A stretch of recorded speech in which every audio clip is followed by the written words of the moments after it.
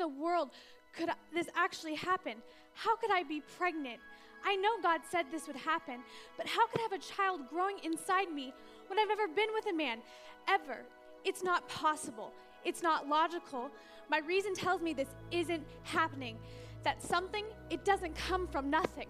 But I know the nothing inside me has actually, inconceivably, become something. I can feel it. Though my mind tells me one thing, my body is definitely screaming the opposite. What will Joseph think? What will he do? How will I explain this to him?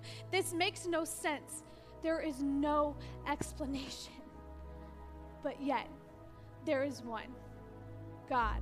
Even though I can't explain this, I don't understand this. God said this would happen. Could he be the only reasonable explanation of this? I can't deny what's happening to me, but I can't explain it either. My experience is competing with my logic, and my experience, it seems to be winning. If God's Son has actually been conceived in me, I won't be able to stop it, to change it, or explain it away. I'm going to have to believe it, even if I can't explain it. She's pregnant, and she says the baby is from God? I've heard some excuses before, but this one is over the top. I thought we had a good thing. Her family was overjoyed when I asked for her hand in marriage. And mine too. I trusted her. Man, I saved myself for her. I was convinced she would do the same for me. I thought Mary was different. I was wrong. She is just like all the other girls. That is the last time I'll be made a fool of. Never again. Guess the only thing to do now is divorce her quietly, avoiding the embarrassment of the unfaithfulness. It's less embarrassment for me, for her, for our families. I cannot believe this is happening to me. To me.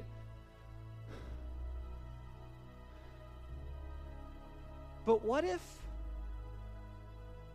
what she's saying is true? What if this baby really is God's? What if God really has chosen Mary, chosen us to deliver his son into the world? I guess the only way to know if this is real is to trust Mary, to trust God. That's a big risk. I'd be putting my reputation, my future, my heart on the line. I'm going to have to trust, even though I don't understand it. We've seen the star. I know what that means. The King of the Jews has been born. We've been looking and waiting for the coming of this king. But what it really means is I have a decision to make. Kings are to be honored, revered, and worshiped. That means a gift is in order. That means a journey must be taken. This is no easy journey. It is far. It may be dangerous. I will have to leave my family, my friends, my work. Will we actually be able to find him? Am I willing to put everything that I have on the line? All for what? This king is only a child. Maybe I can put off this trip until he comes into power, and then I will truly know he is King of the Jews. After all, the Jews don't even really have power. The Romans won't like the idea of the Jews having a king. This whole idea of a journey to worship a king may be interpreted as rebellion against Rome. I could lose my money, my family, my friends, my life.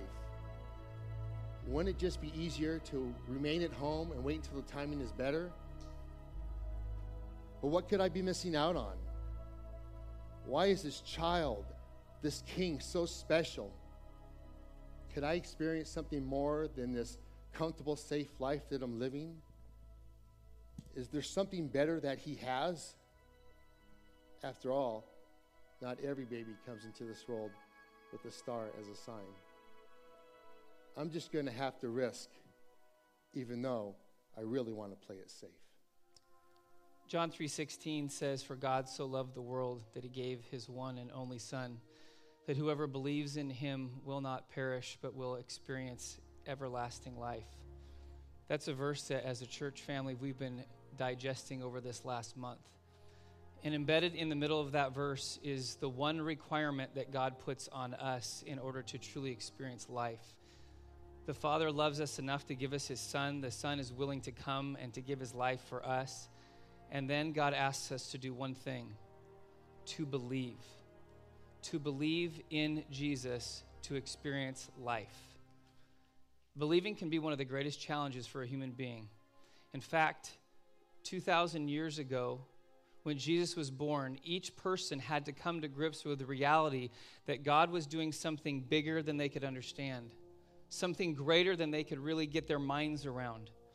In fact, 2,000 years now, fast forward to today, when we are confronted with the reality of Jesus' birth, that the God of the universe would come into human flesh, we are as well confronted with the same reality. Will I choose to believe or not? See, I think one of the first hurdles that many of us experience when it comes to the concept of God, or specifically understanding Jesus and believing in him, is that we play the role of the skeptic. Much like possibly Mary in her own private moments when confronted with this truth that now a child was growing inside of her, it made no sense. And so she had to grapple with her own skepticism of what God said would be true because it seemed impossible. And for some of us, we share that same skepticism. In fact, really, what we do as skeptics is we can find 10,000 reasons, rational explanations of why something is not true. But we struggle with the one reason why deep inside our souls there's an emptiness. We can't explain it. We can't come up with a logical explanation for it. And one of the reasons there's a challenge in our skepticism when it comes to understanding who Jesus is as a skeptic, we want information. We want to understand. We want to explain before we believe, before we really know. But see, God comes to us on different terms. God doesn't come to us as a concept. He doesn't come to us as a subject that we study or that we try to understand by more knowledge. God comes to us through Jesus as a human being that can relate to us, desiring one thing from us: relationship. He wants to be with us. He wants to be in relationship with us. And as any human relationship that we experience is true of us, is true of God. When it comes to relationship, we don't study each other. We don't explain each other. We don't try to understand each other before we seek to know each other. My wife's name is Kim, and we've been married for quite some time. And if you fast or you roll the clock back when we first started dating, if I approached her on our first date and I said to her, "I really want to get to know you, but before I do that, I need to explain you. I need to understand you. I need to study you. I need to have rational explanations why you're real and why I should date you." Now, if I took that stance with my wife all those years ago, do you think she would have gone out on a date with me? Probably not. What you and I do in human relationships is that we seek to know each other. And in knowing each other, we begin to understand each other. We begin to be able to explain with each other. And then this thing called belief is answered to in other people. See, the answer to our skepticism is God is not a subject. He is a God to be related to that desires to be in a relationship. That's why Jesus came, to make a way for us to be reconciled back to God. Or maybe you play the role of maybe what Joseph had to experience in his own cynicism about what Mary was telling him. Can you imagine the woman that you are engaged to be married with comes to you and tells you that she's pregnant and that this baby is from God? Slightly crazy. So there had to be, before Joseph experienced an angel to clarify for him what he was experiencing, there had to be within him this cynicism. And cynicism comes from this idea that somehow, at one point in my life, I have believed in someone or something or even in God, and it never panned out, which led to my own disappointment and disillusionment with people and with God. We become the cynic, which means we can't believe that it's really true because we've been wounded and hurt in the past. So how can we embrace some reality or God himself if all he'll do is lead us to disappointment? See, I think one of the things I've discovered in my life about the way God works is that cynicism at its core has this concept of God that is not true of who he is. See, God defines himself in the scriptures as Father. And Father is a relational concept, father and child. But what we like to create God in, the image we like to portray for him, is not Father, but really a better description is genie. See, what a genie does is that you speak your wish and you ask for what you want, and the genie is obligated to grant your wish. And all good genies give you what you ask for. But see, we apply that to God. And we assume and we expect and we make sure that we know what we want, and then we tell God, this is what I need to be happy, to live life, to be what I'm supposed to be. And when God doesn't answer the way we want him to, somehow he ceases to be God. And we become disappointed with him. See, if we understand God that way, we'll always find ourselves disappointed because we've defined him instead of him defining himself. And the difference between a genie and a father is love. See, a father loves their child in such a way that if you're a parent, and even if you're a child, which fits all of us in this room right now, a good parent knows what their child needs and knows what their child wants and knows what their child should and shouldn't have at every stage of their life. So God being Father means when we ask him for something in his wisdom and his love and his care for his kids, he decides whether we should have that or we shouldn't. See, if God is really good, then when we don't get what we think we want, he's still good because he knows what he's doing. Maybe you're not a skeptic. Maybe you're not a cynic. Maybe you've been a follower of Jesus for most of your life. Maybe you've attended church often throughout the years. But maybe there's another point that you're grappling with in your own faith, and that is you become passive. Can you imagine what it would be like if you understood stars and you understood things that aligned in the sky, and a star appeared that you knew determined that there was a king that was born? And when you saw that star, you knew what that meant, which meant I have to leave to find this king. And from what we can understand from history, when the wise men or the magi left on their journey to find Jesus, they didn't arrive at the manger. Estimates are it took months, if not years, for them to finally come to worship Jesus. And so in considering this journey, they had to come to this place with, I know what I'm about to do. I'm leaving what's familiar. I'm leaving my family. I'm leaving my business. I'm going to offer something of value. And I know it could be dangerous. And I know I could put my life on the line, which the wise men did, because Herod wanted to kill Jesus. And in that, he tried to get them to give him information on Jesus so he could find him and he could kill him. So they made this decision. They made this decision to go, to risk everything, even though people would have said, play it safe. Wait till he grows up. See if he's really the king. For some of us in our faith, we've become passive. See, we think that God exists to make us safe and comfortable, to make life as easy as possible. But see, the life that Jesus came to give us, the life that we gain by believing in him, is a life that isn't about comfort and safety. It's about risk, it's about danger, and it's about truly living. And all of us have to make that decision.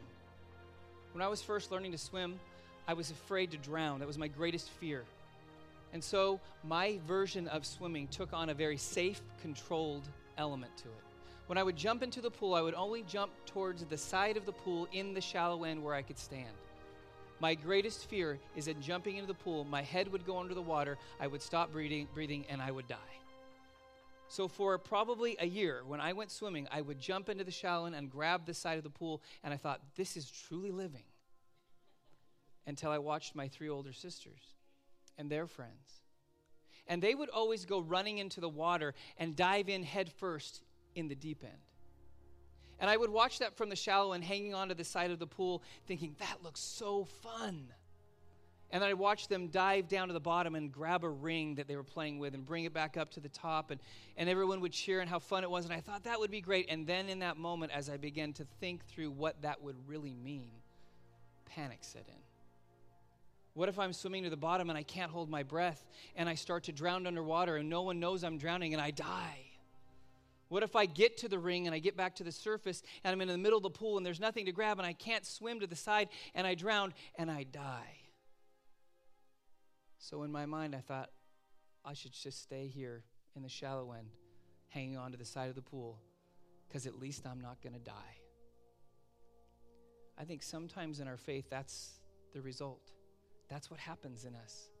And we get to this place where we think that's what life is. When John 3:16 says that I have life or eternal life, that somehow that's it. I just hang on for a dear life instead of giving my life away. The word believe is the key to understanding, explaining, following Jesus, and living life. The word believe to many of us has become a cognitive venture into understanding information about a concept. When Jesus spoke the word believe, that's not what he was talking about. Because the word he used had to do with believing into, not believing about. And so Jesus was saying, believing in me, into me, means relationship, which means I step out and I risk. That means that even in the midst of my skepticism, I choose, even though it doesn't make complete sense, I choose to step forward to believe. Even though I feel like I've been disappointed by God, I choose to move forward, even if I don't understand it. And even in my passivity, I step beyond that, risking. Instead of comfort, I choose risk. Tonight, we have an opportunity, each one of us, depending on where we find ourselves, when we're confronted with the reality of Jesus' birth, that the God of the universe loves humanity so much that he sent his son into the world with one objective, to make a way for human beings who, all of us have fallen into this category, who've chosen to be our own God in reality, who've chosen to do it our own way, and in doing that, we have disconnected ourselves from God. Because of our skepticism or our cynicism or our passivity. But Jesus comes and not only is born, then lives a perfect life, and then goes to a cross, a point of crucifixion, a point of execution, not because he was flawed or imperfect, but because we were. And in his death on the cross, he took every moment of failure in all of our lives. In this one moment, took it on himself because there had to be a payment for our failure, because that payment was required because of the barrier that we had created between us and God. When Jesus died, all of that debt was paid for. And because he was perfect, death had no power over him, so he rose from the dead. Which means that if you and I believe into Jesus, the barrier between us and God is gone. We are reconnected with God in this life, and then we are assured to see him face to face in the next life, which is why we were created. We were created to believe. We were created to be in relationship with God. That's what Christmas is about. So tonight, you have a decision to make. I'm going to simply ask you to do one easy thing. Just going to ask you to close your eyes for just a few moments, because I don't want you to see me. I don't want you to see anything up here. I just want you to be in your thoughts with what God is doing in you right now. I don't know the journey that it took to get you here. I don't know if this is, again, you've attended church your whole life. Maybe somebody dragged you here tonight. Maybe you don't even want to be here, but you know that if you were honest with yourself, you have found yourself in the story. You have found yourself as the skeptic, as Mary possibly was in her own mind and her own thoughts. Or you've tried this thing called religion or going to church, or you think you've tried God, but you feel a sense of cynicism, it can't really be true. I've been disappointed before. Or maybe you're here and you know that your faith has become passive, and your belief is based on how easy and comfortable your life can be, not on the deep and profound things God wants to do in you that will require you to risk. Wherever you find yourself in that journey, in that story tonight, there's a decision to be made. If you're a skeptic, you're a cynic, and you've chosen to reject God based on your rational thought or based on your past experience, tonight God wants you to once again be reminded of how much he loves you. So much so that he gave his son, his one and only son. He didn't have a spare or an extra or many. He had one. And he gave him for you so that you could be reconnected with God. And what he's asking of you tonight is to believe. To take a step of faith, to trust in a God that you have yet to trust in, to choose to give your life over to him so that no longer do you play the role of your own God, but you let God be God in your life. You let Jesus be the leader of your life as he covers your past and your sin, and he makes you right with God. And then the result is you experience life. If that's your desire tonight, then right now where you're at, God has given us an amazing gift called prayer. And when you begin to talk to God, he will hear you and respond to what you are saying right now. So even right now, I'm going to ask you, maybe you've never prayed in your life. You just begin to, even in your own thoughts, begin to tell God what it is inside of you that is happening, at your desire to say, I'm moving beyond my skepticism, beyond my cynicism, and I want to choose tonight to believe in Jesus. And then finally, those who maybe find yourself in a place of passivity in your life, God is stirring something in you tonight that you can't continue living the life that you've been living. You've been hanging out in the shallow end. You've been playing it safe. And the definition that you have given about life and what life is falls short of the definition God has for your life. He has so much more for you. So I'm going to ask you, as you as well would pray and say, God, give me courage to truly believe. Give me a faith that calls me out from the easy, comfortable, safe life to a life that risks everything to follow you. Lord Jesus, we thank you. We thank you that you, in coming at Christmas, in coming into this world, made a way for us as human beings to overcome our skepticism, that something that answers to our cynicism and challenges us beyond being passive in life, because you have life. You've purchased life, and you give it to us as a gift if we will believe. So give us the strength and the courage and the faith to truly believe in who you are in our lives.